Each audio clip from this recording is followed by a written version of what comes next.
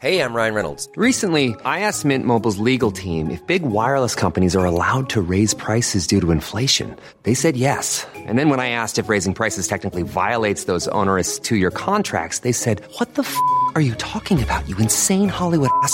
So to recap, we're cutting the price of Mint Unlimited from $30 a month to just $15 a month. Give it a try at mintmobile.com/switch. $45 up front for 3 months plus taxes and fees. Promo rate for new customers for limited time. Unlimited more than 40 gigabytes per month. Slows full terms at mintmobile.com. Planning for your next trip? Elevate your travel style with Quince. Quince has all the jet-setting essentials you'll want for your next getaway, like European linen, premium luggage options, buttery soft Italian leather bags, and so much more. And it's all priced at 50 to 80% less than similar brands. Plus, Quince only works with factories that use safe and ethical manufacturing practices. Pack your bags with high-quality essentials you'll be wearing for vacations to come with Quince. Go to quince.com/trip for free shipping and 365-day returns.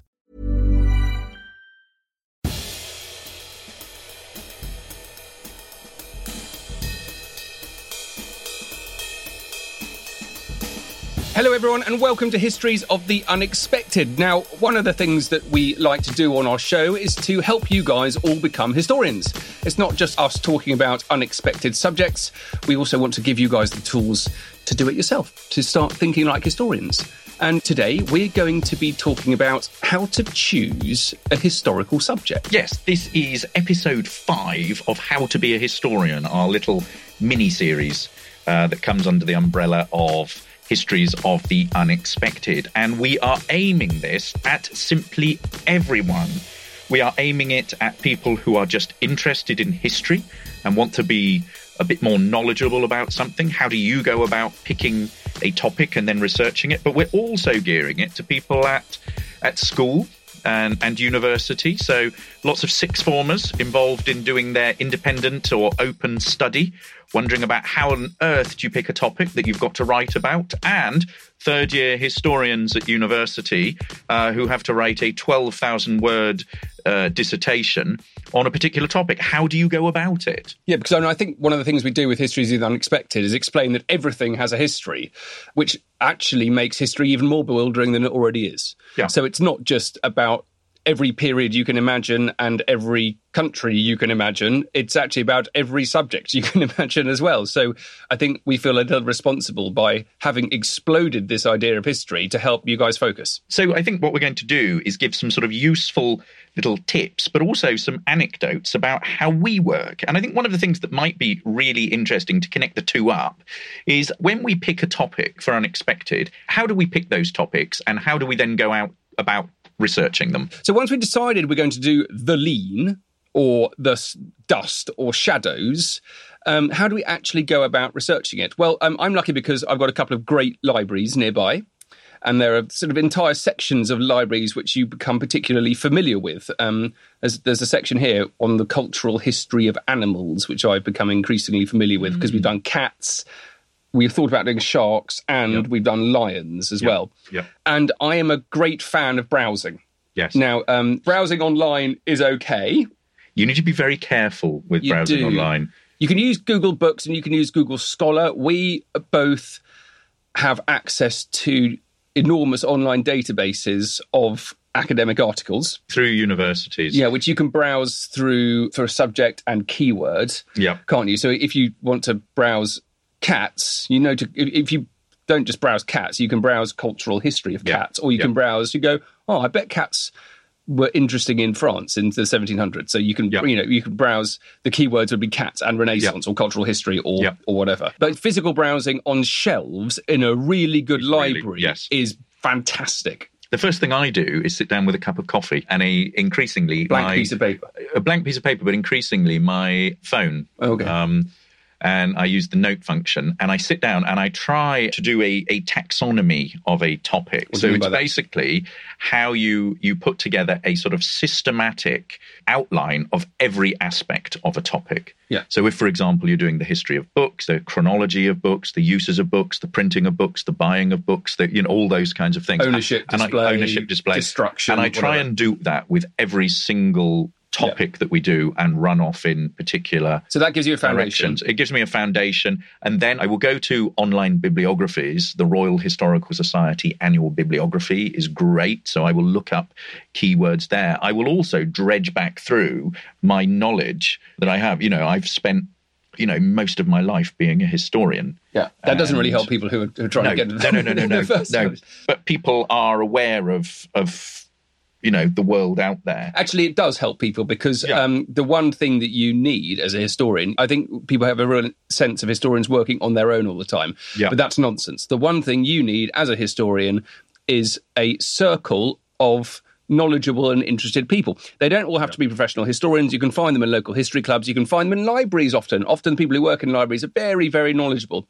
Also, museums. You can get access to people with knowledge who are willing to spend time and share that time with you, particularly online, whether it's... I hear there are also some very good documentaries on television. Yes. and some incredibly good history books written by various people. So the first thing to do is once you've decided on your topic, we're going to get back to how you decide your topic, you get a foundation, get a blank piece of paper, and you say, right, I'm going to write down everything I can think of off the top of my head about tanks or bow ties. I would like to know these things, or I think this thing is interesting. Why do people take bow ties? I've literally just thought of this. Why do people wear bow ties? When did they wear bow ties? Where did bow ties originate from? What were bow ties made out of? Why did some people wear bow ties and not others? When did that change? How did that change? Were reactions to bow ties? Who collected bow ties? Who designed bow ties? And then to sit down, cup of coffee, and think. It's a very creative discipline, history, and that's how you start. You think, and ask yourself, this is the beauty of it, you don't need the answers. All you need is an inquiring mind. What would I like to know about this thing? And that is do a mind map explosion on a piece of paper. And I think if we're taking it back a stage earlier than that, you're interested in history generally, but you're trying to come up with a topic. You need to be interested in something. And I think that kind of inquiring mind aspect that you're talking about is really useful. It can be something that's local or national or international. It can be something that's connected to your family. It can be something that's a hobby. If, for example, your hobby is collecting bow ties, but you need something that inspires you. Yeah. And this comes back to this problem of teaching history that I mentioned before. We were talking about schools. And I think that the fact you can't really choose in terms of the curriculum is a massive problem for history. Actually having it kind of rammed down your throat when you're not interested in the subjects is awful. So by doing it the way we're suggesting guarantees that you're going to have you'll spend a nice few hours. But it can also be very, I've talked to a lot of teachers and I've talked to a lot of students, and it can be very daunting for A-level students suddenly being forced to pick a topic that they've then got to write an extended essay on, or undergraduate students who, particularly in their third year and they're feeling very pressured and they hear about things about it needs to be original research, whatever that means. I think they can be really put off by coming up with ideas. And I think the thing is, what you need is a topic that you are interested in. You don't want to rehash stuff that you've already done. You don't necessarily want to pick a topic that, like Anne Boleyn, that everyone does. You can take traditional topics that people have done, but you can read them in different ways. You can put a different slant on them. You can look at new sources. I think the other thing is, when you're coming up with a topic, it's fine saying, something like you want to do bow ties, but there are two things that you need. You need secondary literature. So there need to be books and articles. There needs to be information that other people have written about it. And you need to be able to understand all that material. You need to be able to do something different from that material. So you need to argue against it or agree with it or take a different approach. The second thing is... The guidance here really helps, isn't it? Yes, guidance here. Talk to your teachers, talk to your supervisors. The other thing is you need there to be primary sources. So you need there to actually be documents or things that survive from the past that talk about that particular topic. So if you're talking about bow ties, back to that example, you either need there to be examples of bow ties, like in the Victoria and Albert Museum, which I'm sure has a wonderful, or the Museum of London, both of which have amazing textile and fashion collections, or you need people to have written about bow ties. So you need the diary of a bow tie maker. Or something like that. Or you need the design behind making a bow tie, or the accounts about the cost of making a bow tie. Or you need to look at it from the perspective of a shopkeeper who sells bow ties. Right, so let's take this bow tie example. We've said the beginning of a mind map of what we might like to know. So the next thing we would now do is I would go online, I would find out if the Victoria and Albert Museum has a collection of bow ties, or the Museum of London. If they didn't, I'd get in touch with the curator and say, all right, who does? Yeah. Then I would find out where the collection is and I would talk to people who curate that collection. I would also type in the history of bow ties into Google. I would type in history of bow ties into probably an academic database. If you can't afford to get access to it yourself, go to your local library because they probably do. Cool fact, a crocodile can't stick out its tongue. Also, you can get health insurance for a month or just under a year in some states. United Healthcare short-term insurance plans, underwritten by Golden Rule Insurance Company, offer flexible, budget-friendly coverage for you. Learn more at uh1.com. Hey, I'm Ryan Reynolds. At Mint Mobile, we like to do the opposite of what Big Wireless does. They charge you a lot, we charge you a little. So naturally, when they announced they'd be raising their prices due to inflation, we decided to deflate our prices due to not hating you. That's right. We're cutting the price of Mint Unlimited from $30 a month to just $15 a month. Give it a try at mintmobile.com/switch. $45 up front for 3 months plus taxes and fees. Promo rate for new customers for limited time. Unlimited more than 40 gigabytes per month. Slows full terms at mintmobile.com. Planning for your next trip? Elevate your travel style with Quince. Quince has all the jet-setting essentials you'll want for your next getaway, like European linen, premium luggage options, buttery soft Italian leather bags, and so much more. And it's all priced at 50 to 80% less than similar brands. Plus, Quince only works with factories that use safe and ethical manufacturing practices. Pack your bags with high-quality essentials you'll be wearing for vacations to come with Quince. Go to quince.com/trip for free shipping and 365-day returns. We will have it.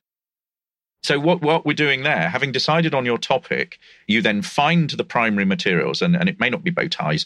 It may be that what you need is you're studying, I don't know, Henry VIII, and what you need there is a sort of series of primary sources and also secondary books written about it. Those are your raw materials for doing your project. Now, the next thing, if you do what Sam said and you go and you find thousands of bow ties and loads of things written about fashion and through all sorts of periods, it may be that you are overwhelmed by that.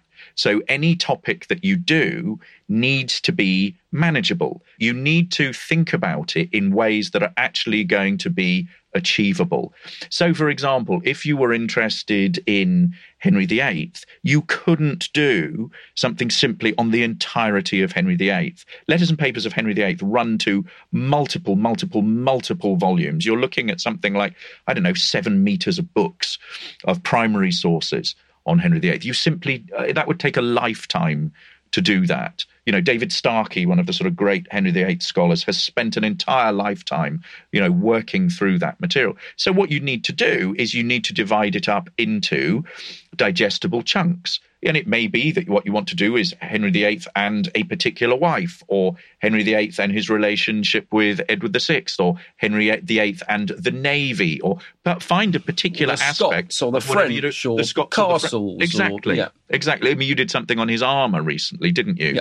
For History Masterclass. Yeah, and even that, you can break that down to his armour for his horses, or his foot armour, or his riding armour, or his armour that was made in Greenwich, or the armour that was gifted to him. Yeah. Or whatever, you can... Yeah, so having divided it up into those sort of bite-sized chunks that is manageable, you then need to read through your secondary material. You need to work out what people have said about it. You then need to go to your primary sources, your documents, whatever. You need to make sure that not only that they exist, but that you are able to get access to them. And then when you actually access them, that you have the skills to be able to read them. Yeah. We'll do something on primary sources in future weeks. But basically what you don't want to do is turn up at the National Archives and say, right, I want to read, such and such about Henry VIII, and find out, A, it's been written in Latin, or B, it's in a hand that you simply can't read. A language you can't read, a particular type of handwriting that you can't read. Yeah. Then if you're interested in that, you either go back to printed sources, So historians who have basically edited collections of documents, and there you are can use enormous those. amounts of that. And also it's like working with translated documents. That's fine. Yes. There's loads of translated stuff. There's loads of printed stuff. If you can't speak Dutch in the 17th century and you can't read the handwriting, don't beat yourself up about it. There is all sorts of... there are ways around it. And in later weeks, we will talk to you in great detail about how to access these kinds of printed collections. There are brilliant, brilliant guides out there that will basically just, send you to the right place. So I think part of that is if you are really, really interested, or if you are a student who wants to go on and do further study, like an MA or a PhD, then you need to start thinking about gaining those language skills and gaining those sort of paleography skills, so how to read something. Paleography is the study of ancient handwriting. Let's just quickly say what primary and secondary sources are as well, because we've rather assume people know what the difference are. So secondary sources are basically the books and articles that have been produced by historians on historical topics. The difference between primary sources is primary sources are the raw materials that historians read along with other secondary sources, books and articles, that go into the writing of history. Right, so here we are. Here's an example. This is my book, The Fighting Temeraire, which is about the ship in Turner's famous painting. And this book itself is a secondary source because it was written by me. I am a historian and I've used other historical work. Some of the things it was based on is that. There's a nice little scribble. Oh, look at that. What's that? It says moored in Torbay. That's a scan of one of the logbooks of HMS Temeraire, which exists at the National Archives.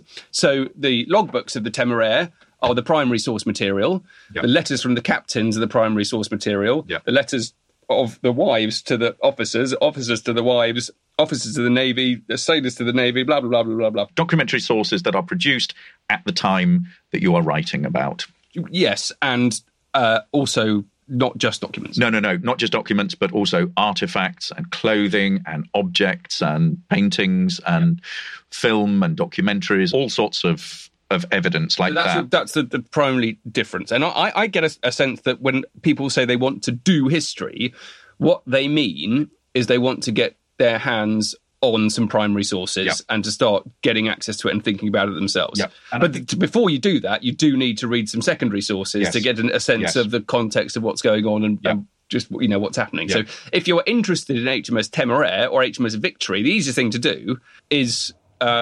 read your book and look at the sources. Look at the sources. But that's a great example. You don't necessarily need to do a project. I know we're giving some examples of people doing a historical project, but for the majority of the public who don't have to do a project, not interested, you can say, right, I'm just interested in HMS Temeraire or Turner, and then go to the National Archives or the British Museum and see Turner's original sketchbooks from the period.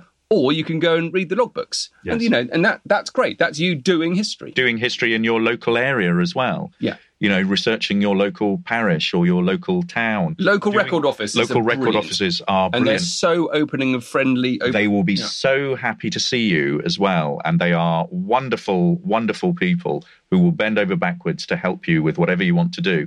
Or doing your family history as well. Yeah. A lot of people are very, very interested in genealogy and getting to know how to work around those and use those genealogical records. And I think in future weeks we should also do something on genealogy. Yeah, but there are also professional genealogists out there. So if you're interested in family history, this is interesting to me. I'm not interested in genealogy.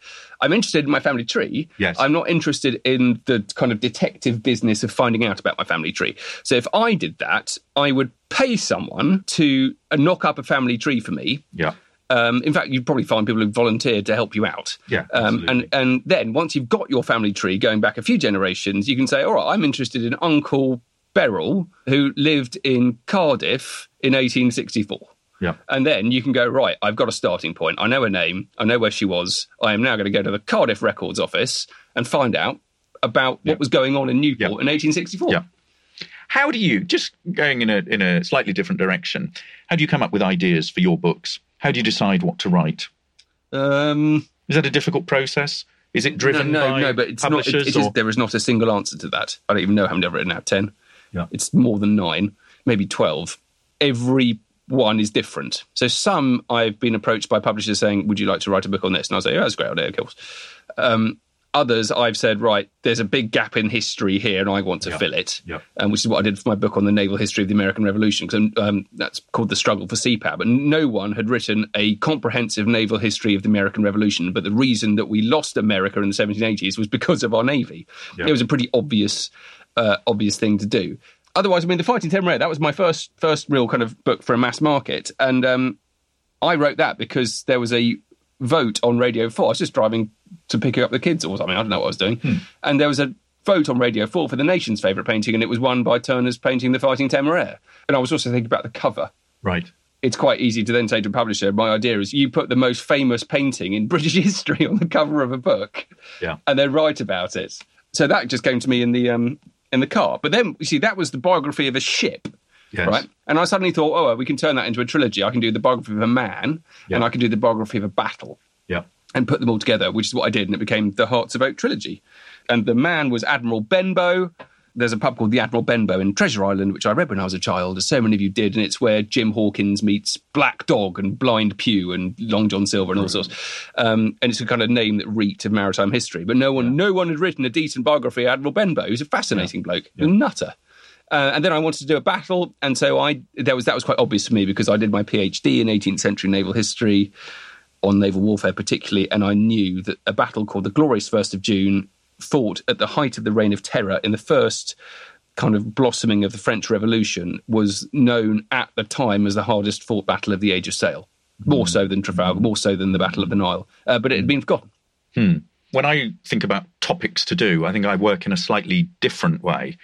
And that's partly because as an academic historian, you need to, rather like your book on the American Revolution, you're trying to fit into a sort of historical landscape that's already there.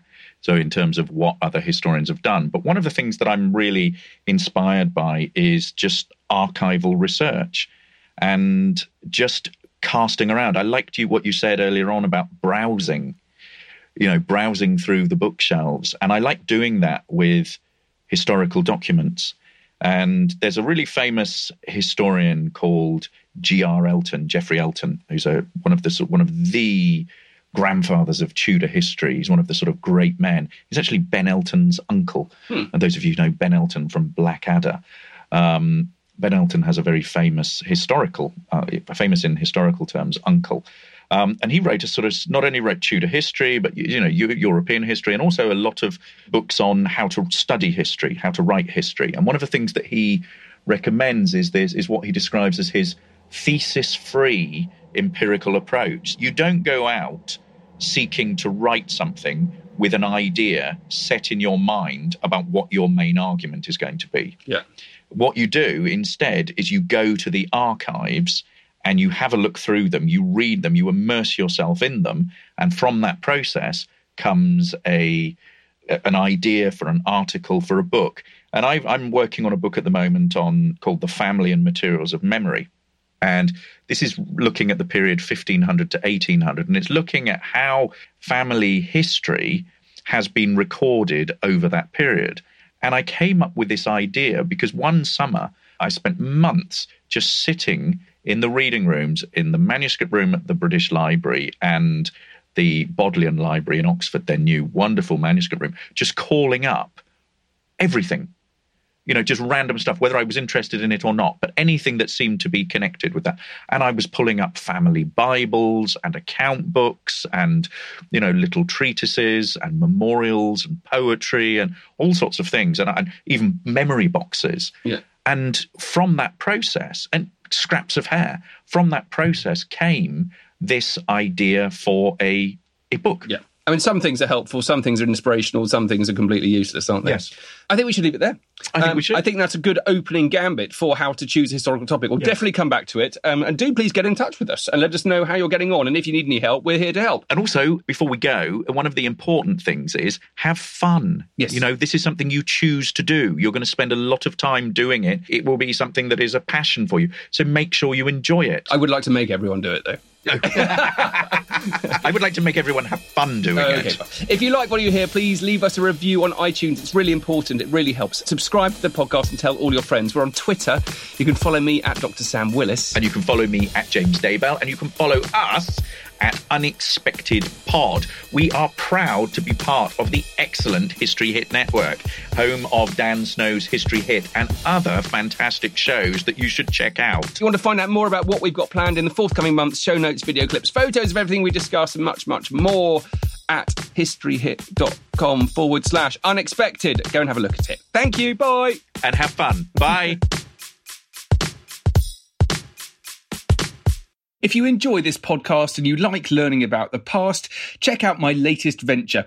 It's called History Masterclass, and it's a new type of historical event where you can actually learn in person from the best historians around today in unique and stunning historical locations. You can find out more at thehistorymasterclass.com and follow on Facebook and Twitter.